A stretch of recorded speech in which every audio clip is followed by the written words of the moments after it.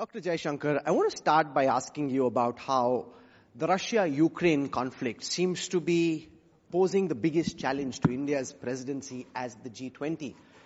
How are you trying to overcome this global geopolitical conflict, which seems to be tearing apart any plan you may have to show the G20 and India's presidency as a massive success? How are you batting on this dangerous pitch? First of all, Rahul, let me say it's a great pleasure to be back. At Indo, first you got to manage the curator, okay, to make sure that you don't have that much turn in the pitch that early. I think we did a decent job in two meetings so far, the finance ministers meeting and the foreign ministers meeting. How do we manage? To me, it's not just a question of managing the big geopolitical divide right now. It's a question of getting the G20 to go back to its original mandate. The G20 was invented to look at global development, to look at global growth, to address challenges to it. And what we saw last year was that that entire agenda got sidetracked by the Ukraine conflict and the debates that accompanied it. It was a particular concern for us because the consequences of the Ukraine conflict have actually aggravated what is already a very distressed global situation. You had the COVID, you had even pre-COVID, you had issues of debt which were increasing. So the energy spike, the food shortages, the fertilizer problems, these are actually big concerns of much of the world. But when you looked at the G20 for the last year, these concerns were peripheral. You could say understandably, the focus was entirely on the Ukraine conflict. So our first effort is really to get the G20 refocused on what it should be, its mandate. I think we succeeded in large measure in both the meetings which have issued documents so far. We were able to get a very, very substantial agreement. For example, in the foreign ministers one, there were 24 paragraphs, and many of these global concerns, health, debt, finance, even terrorism, counter-narcotics, all these we had agreement on. What we did not have agreement was on the issue of whether the Bali consensus, which was forged last November, in which we had a role as well, whether the Bali consensus could be rolled over for this year. And here the Russians and the Chinese took a view that they would not agree to that. So what we did was we actually produced a hybrid document, you could say, which was a chairman's summary for those two paragraphs and an outcome for the rest of the document. But your opponents in politics and quite a few diplomats have highlighted the absence of a joint communique, saying that oftentimes the success of a summit is determined by the outcome which is laid out in the joint communique. Given that you didn't have one in the finance ministers meeting and then in the foreign affairs meeting, your opponents will have their swords out saying Jaishankar has failed, India has failed, that nothing really came out of this G20 presidency except a chairman summary. How do you view this? Chairman summary and an outcome document. That's what it's called. How do you view this concern around because the same challenge could potentially persist to September, which is when G20 heads of state come to India for the leaders summit? Look, opponents will have the swords out no matter what, especially in our current state of politics. But if you look at it in a more informed basis, which opponents rarely do look at the Indonesian presidency. They actually went through a series of chairman summary till the very end, where finally with our collective efforts, we were able to get a Bali declaration. So if you're asking me how am I doing with respect to that, I've actually got a chairman summary and an outcome document. I've got out of, a document of 24 paragraphs, I've got agreement on 22. So I would say in the given circumstance, I'm frankly doing as well as anybody can do. Now, you have people, you see, unfortunately, or you could say this is part of being in opposition. You can take positions which have no sense of realism, no sense of responsibility, as though a very serious conflict requires a diplomatic event in Delhi to be breached. There's a much bigger problem going on in Ukraine. The problem is not going to be sorted out in a conference in Delhi. The problem is going to be sorted out there on, in Ukraine. So I think it's a non-serious proposition you're making. What are you hoping, Foreign Minister, would be India's legacy from this G20 presidency? There's a lot of commentary in the West about how seriously India is taking this G20 presidency. What are you hoping will be the lasting imprint? Look, you are wanting me to predict not just a match, but a whole series ahead of time. That's right. I honestly cannot say where we would be in September. Obviously, I would be optimistic. I would try my best. If I were to look at what is already visible, we were the first country who actually consulted much of the world that is not on the table at the G20 about their expectations of the G20. Nobody else has done this. So what Prime Minister Modi did through the Voice of Global Summit, Global South Summit, we actually asked 125 countries saying, look, what is it you want? What is it you feel which is not getting through? What should we be doing on your behalf? Nobody else has done that exercise. So today, actually, much of the world says, we have India there batting for us. That our concerns are going to be on the table, our voice will be heard, and I would certainly hope one big legacy, and I'm confident of that, would be to make G20 much more true to its global mandate. The G20 should not be a debate, I would say a debating club or a arena only of the global north.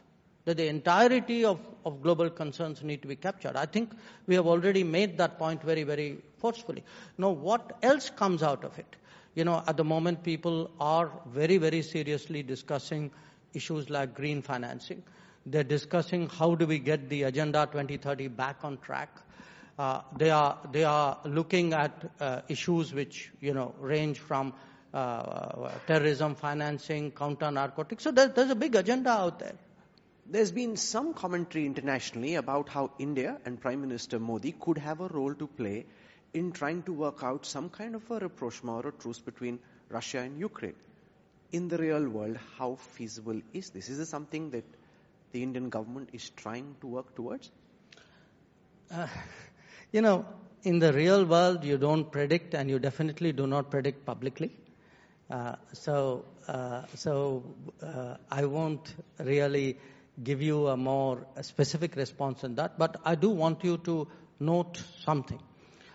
At this time, there are very concrete, I would say, specific issues which have arisen from the Ukraine conflict. Wherever there's a possibility for us to contribute, we have tried to do so. I'll give you two examples.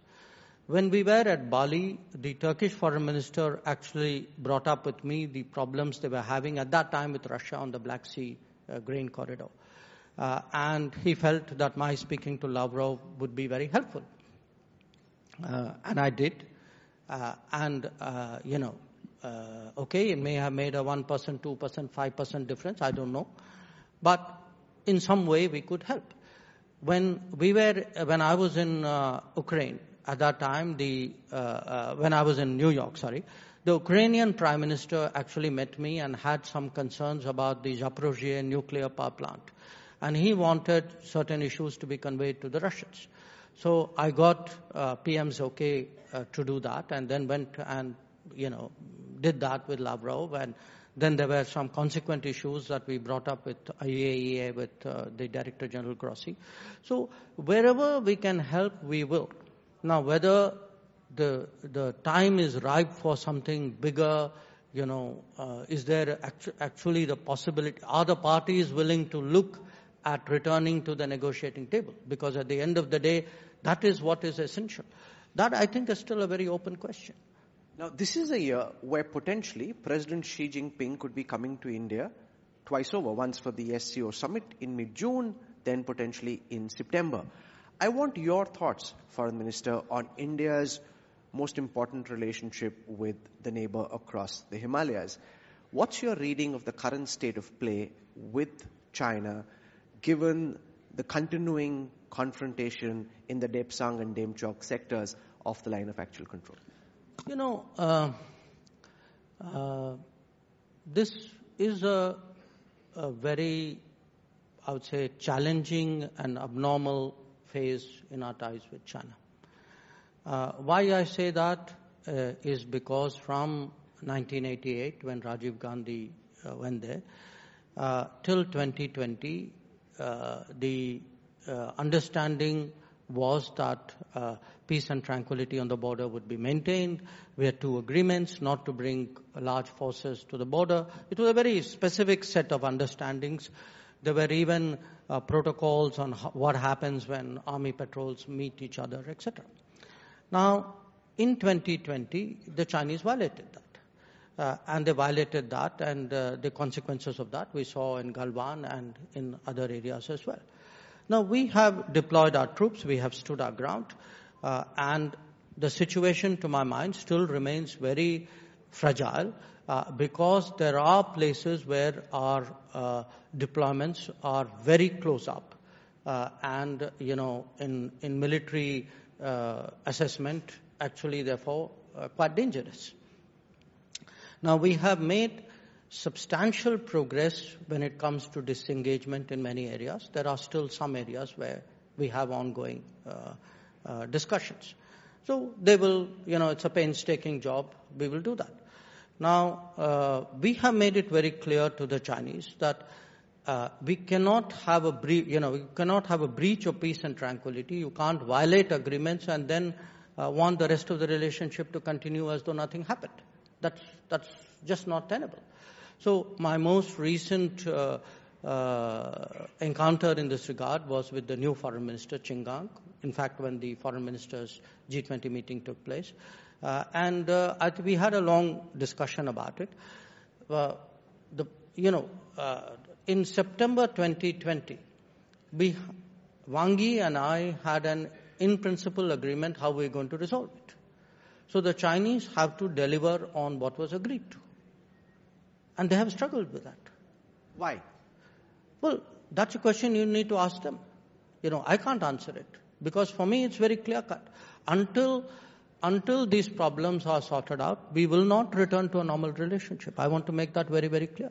Your opponents say that you're not being totally honest about the extent of incursion, that areas where the Indian Army used to patrol previously have been denied, landmass in excess of 1,000 square kilometers being spoken of. They're saying this is a daylight robbery of our land. The PLA has intruded into our country. Dr. Jaishankar is not telling the people the truth. These are the same opponents who said, let's leave the border undeveloped so that the Chinese can't come? Or if they come in, they can't come in so fast? These are the same opponents? Okay. Now, let's look at the reality.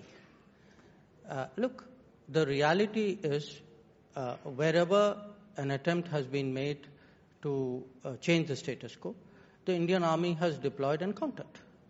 Now, it is because of that there has been face-offs and standoffs, and on some occasions clashes and loss of lives. If we had done nothing, then Galwan wouldn't have happened. Then, what you saw in December at Yangtze in Arunachal wouldn't have happened.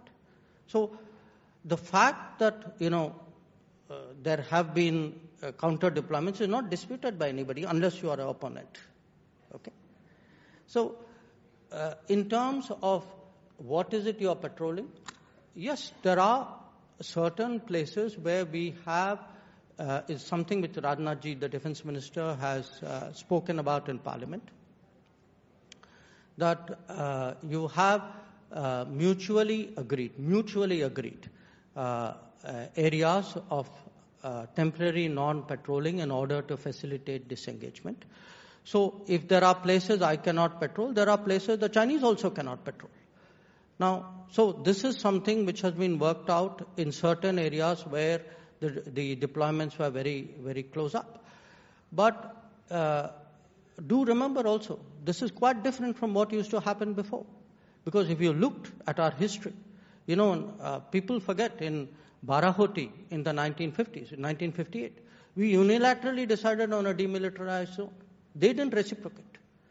In the 1970s, there are areas we chose not to patrol, unilaterally. Even when Sumdurongchu, Wangdung was resolved, we first came down. This government is very different. There's nothing unilateral. If we have today taken on some I would say, commitment, that commitment is matched by an equal commitment based on the principle of equal and mutual security on the Chinese side. So, look, opponents will play this game because the very people who actually neglected the border, the border infrastructure budget till 2014 was below 4,000 crores.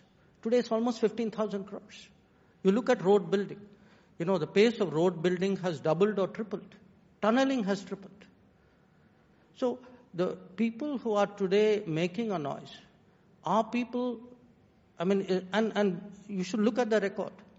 Speaking of opponents... No, hang on. Oh, yes. In 2013, I was ambassador in China, okay? You remember I think I spoke to you at that time, there was a Chinese incursion in Depsang. Do you remember what the foreign minister of the day said then? He said, this is acne on the face of a beautiful relationship, and therefore we should not worry about it. So now you're telling me these people have suddenly discovered what's the importance of the border? Come on. Speaking of opponents, Rahul Gandhi, speaking in West London, the United Kingdom, said that you're scared of China, that the foreign minister says China is much more powerful than us, how can I pick a fight with them? At the heart of his ideology is cowardice, and then he goes back to the times of the British to say that the RSS never fought, and this is really the mentality that's seeped down. How do you respond to Mr. Gandhi? Okay. I'm actually reminded, because first we are talking about Rahul Gandhi speaking about China abroad. I'm reminded of a very different experience I had in 2011. This was the first time I met Narendra Modi.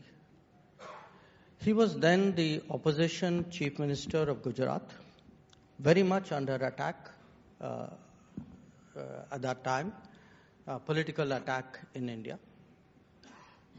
He comes to China. I'm the ambassador. And he asked me for a briefing on our problems with China, and we're having a problem. We had the staple visa issue, we had the Northern Command issue, there were a whole set of issues. So I told him that you're the first chief minister who's ever asked for a national security briefing. I'm curious to know why. To which he said, look, I'm an opposition chief minister. I have come to China. I do not want to say anything which is 1 millimeter other than my national position. And I have to be very careful. So I first need to fully understand from you. And two, at the meeting, if you see me deviating in any way, you signal me. I'm reminded of this because when I saw what happened in 2011 and I see what's happening today, I look at the contrast. Now your question. Look, I also, like many others, followed some of what Rahul Gandhi said when he was in UK. Obviously, look, a lot of it is politics. I'm putting that aside. Okay, there's a discount when it comes to politics. I am troubled as a citizen of India. I'm troubled as a citizen of India when I see somebody drooling over China and being dismissive about India. And I'll give you examples. he puts his description suo moto of China in that Cambridge talk. You know what's the word which comes to his mind when he talks of China? Harmony. His one-word description of China is harmony. His one-word description of India is discord. Okay.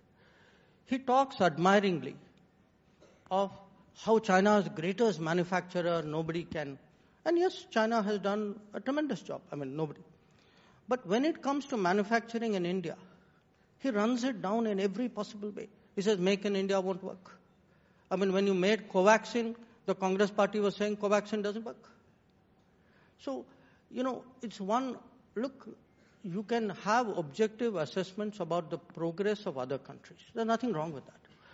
But in this current situation, to talk up, a competitive relationship and to worse, do down your own country. You're telling me I'm scared. I'm asking you, why is somebody undermining national morale like this? And it's not just, economy. Let's even look at security. He talks about connectivity. He speaks admiringly in the same talk. He's spoken about the Belt and Road.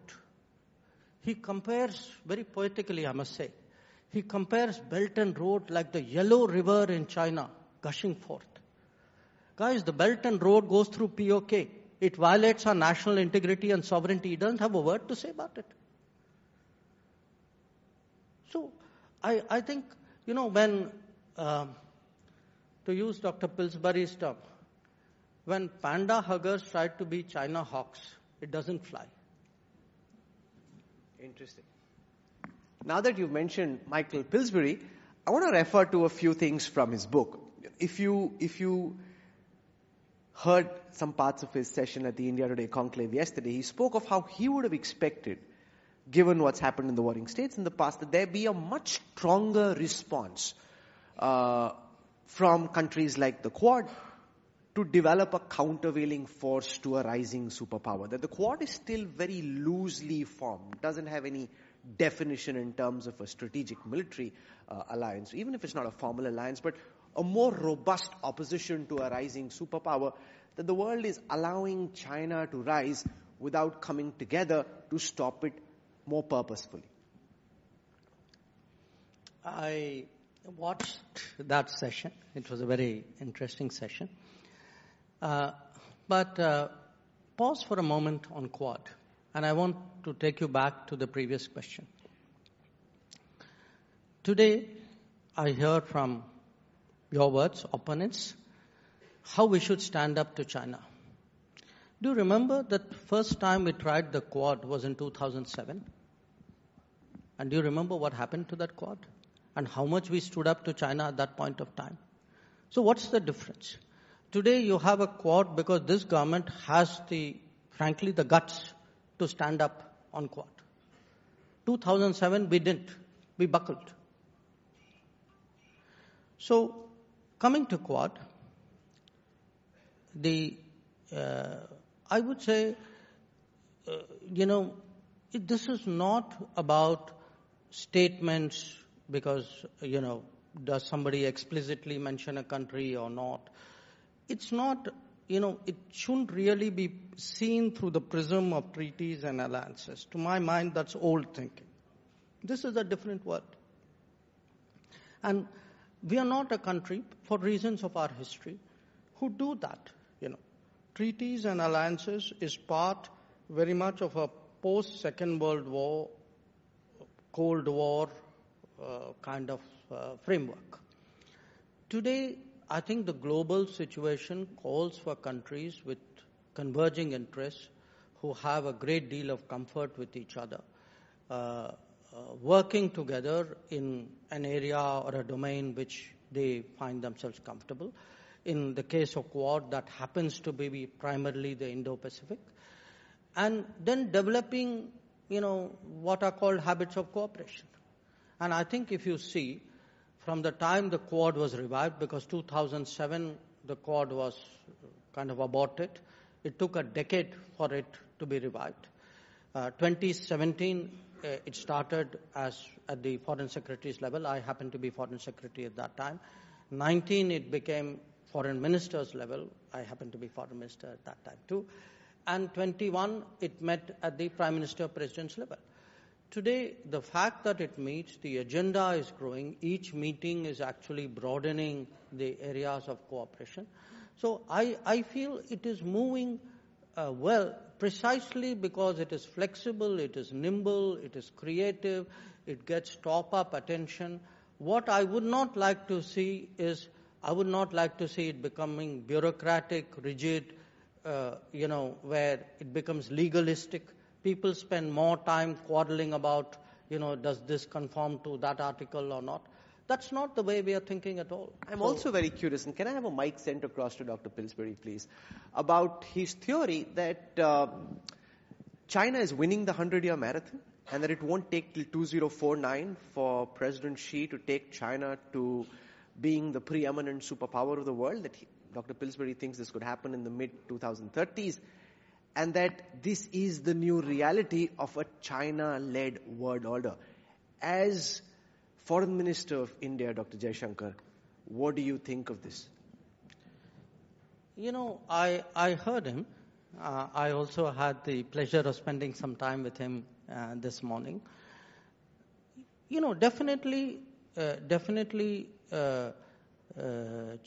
the case of China, I mean, no question, China is today the number two power in terms of its size, in terms of its ability. Yes, there are sectoral areas where it may be even better than that, and I think he gave some examples of it yesterday. I look perhaps in a more detached, objective way. He's an American looking at China. He's a China specialist looking at China. And we've known each other for 40 years. I have great respect and regard for his understanding and his experience with China. I am today an Indian looking at the world. I'm looking at both US and China and a lot of other factors, together. I don't think, it's a binary situation. I don't think the world anymore can be analyzed in terms of a binary competition. I accept that, that these are, looking at them, that US is still number one and China today, you could say in many ways, follows thereafter. But I think the situation is much more complex. There are many more variables. I'm, as a student of history, I'm quite reserved in my judgments about the future, where they go, how they happen. And I come back actually to the theme of your meeting today, the India moment. Because, and I would actually, rather than moment, say the moment is the batsman has just taken the crease or just a little while ago. I think there's a full innings to be played. That innings is called Amrit Kal. It's a 25-year innings which is to be played. I think we have today set ourselves up. We have set ourselves up not just by foreign policy moves, because you have to do the deep domestic changes which are necessary for the rise of a power. China did that. Had our opponents done what they should have done during their tenure, we would be in a very different position. We don't have the deep industrial strengths, the deep technology strengths of China, because that kind of thinking was never there. If you look leave alone the 1970s and 80s, which were a disaster economically. You look even after the 1990s, where was the focus on building deep strengths? Instead we went for globalization mantras. So my point is, my takeaway from what he said, and from his books and from our many conversations from him, countries have to build deep strengths if they have to have global aspirations. Today, Make in India, Atmanirbhar Bharat, the kind of things we are doing, even improving human resources, skills, educations, nutrition, all this is part of a matrix. Dr. Pillsbury, you spoke of China's rise to the top of the world by the middle of the next decade. Dr. Jaishankar, Prime Minister Modi, and the Indian government are working towards what they call Amrit Kal, the rise of India to the top. How do you square these two things off, given the fact that you're estimating China will rise, and many like Morgan Stanley are thinking that India is witnessing a once-in-a-generation rise in global power? Dr. Pillsbury. I would say that the world is watching the India moment. The Indian political leadership has within its hands the chance to be sure that the world is not ruled by a dominant number one, China. In many ways, it's up to India to decide what to do. And it's very scary, if I could use that word, to see Rahul Gandhi's comments about China. We have a few people in America who think the way Rahul Gandhi apparently thinks about China, that harmony is the key feature of that country. Almost all those people, the old panda huggers, they have changed their minds. They have come alive. They realize there's a global challenge from China. And if you carefully read Dr. Jaishankar's book, The India Way, you will see in there his proposal that India should play a shaping role in the global order, partly as a voice for the global south, but for other reasons as well. The reaction in China to Dr. Jaishankar's book is very negative. They don't like the idea that India could play a role speaking for the global south. They believe that's China's responsibility. So this challenge for the future of the India-China relationship, that's something I wish I had devoted more time to many years ago. But I now see India as the world's chance to be sure that China does not become a dominant, aggressive, and dictatorial society. That's interesting. I also see we have a bit of a mutual admiration club here. Dr. Pillsbury, when he came yesterday, carried Dr. Jaishankar's book, The India Way. And I just heard from Dr. Jaishankar before we started the session that in the last several years, he's probably gifted more copies of your book than anybody else. So you got a good representative here because he wants people to read what you're writing. In fact, the very interesting thing, and I want to refer to some parts of The India Way. We need to give both the books to Rahul Gandhi.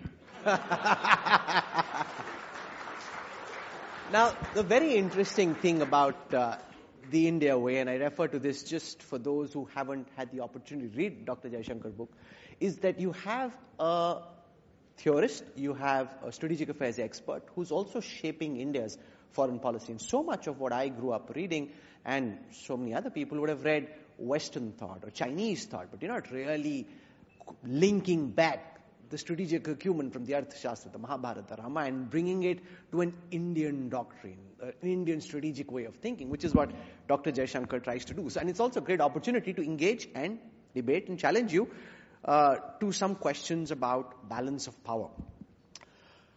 In the US, elsewhere, Russia, Beijing, there's a lot of thought on balance of power. And national security doctrines are well documented, public documents which can be debated and discussed. In India, it stays largely within cupboards in South Bloc. It's not public. I want your assessment, Dr. Jaishankar, about India's comprehensive national power at this moment and your projection of the climb. If you were to rank countries, where do you think India stands at this moment in terms of its comprehensive national power?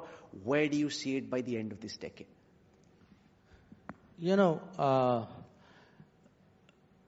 First of all, I just want to pick up a little bit on what you were saying, which is to draw on our own traditions, develop our own narratives, arguments, etc. Because when you speak about comprehensive national power, I mean, in a sense, there are a certain set of metrics that we take, and I think nobody would dispute the fact that there are many areas, many domains where we have fallen short. We could have done very much better over many years.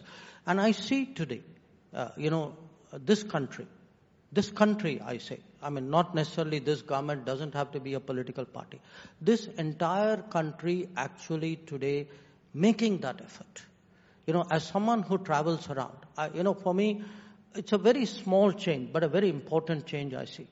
When you go to many educational institutions today in India, I go as a minister, they would normally say, this is the gold medalist of our university.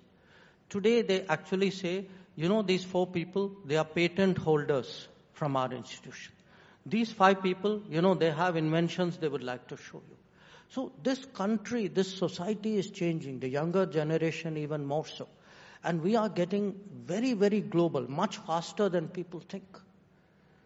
So I am finding, before I came in here, your social media person asked me saying, you are very visible on the social media. It's not because the foreign minister is doing something different alone. It's also because the society has changed and is relating and interacting with that in a very different way. Your question, where do we go? Look, I am absolutely, I think Where do you stand at this moment? Let's start from there. In your estimate. We stand fairly high because if you take the totality, comprehensive national power is a kind of a net assessment of our capabilities.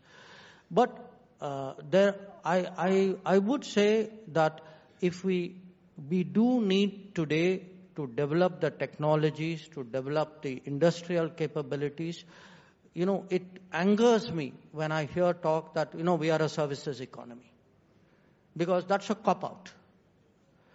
So when I see, something like, say, a 5G deployment of Indian technology, when we see, to speak about an India stack, when we look at a invented in India vaccine, to me, these are the bellwethers of change.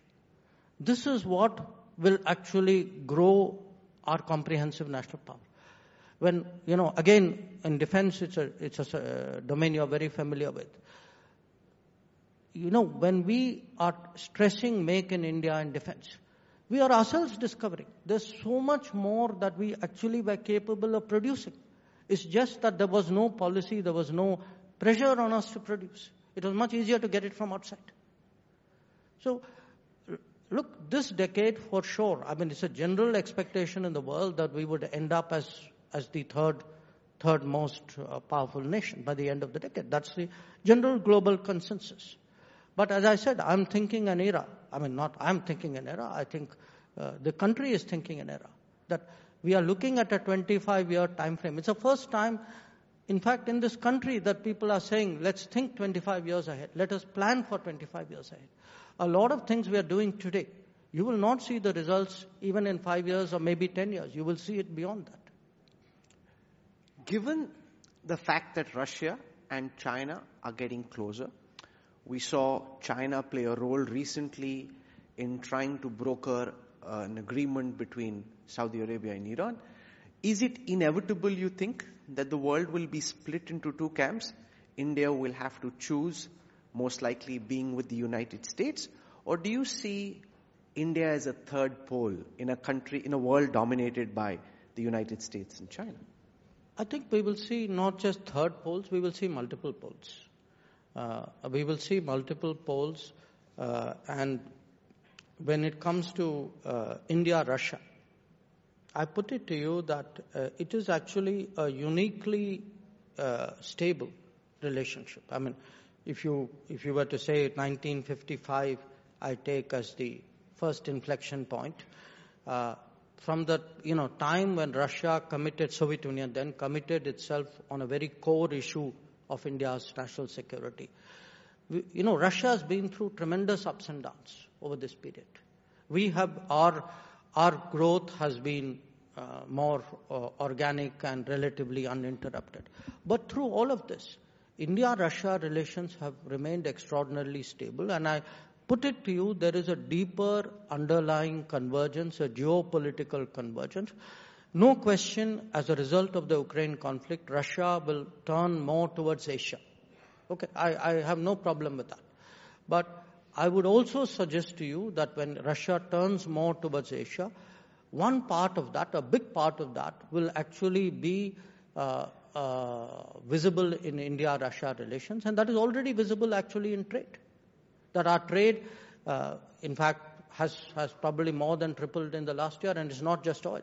There are a lot of other things as well. Will President Xi be coming to India? Look, I'm the foreign minister. This is something you should ask his chief of protocol. What's your sense? You would know. No. I don't do programming. Or if I do programming, I do of my prime minister. I have a question. I'm not sure of what he's going to say, but it's really a question that needs to be asked. And this is really about whether you think that the SCO summit in mid-year and the G20 summit provides an opportunity to push through disengagement along the line of actual control where we haven't been able to achieve disengagement. Thinking, just zooming out and thinking for a moment, it's very difficult for President Xi to come to India at a time when you're so publicly and openly saying that there is a massive problem along the line of actual control. Our relationship isn't normal. Do you think that creates an opportunity to ensure that there is some kind of a true pullback? Let's not mix apples and oranges here. Disengagement is primarily a military diplomatic process.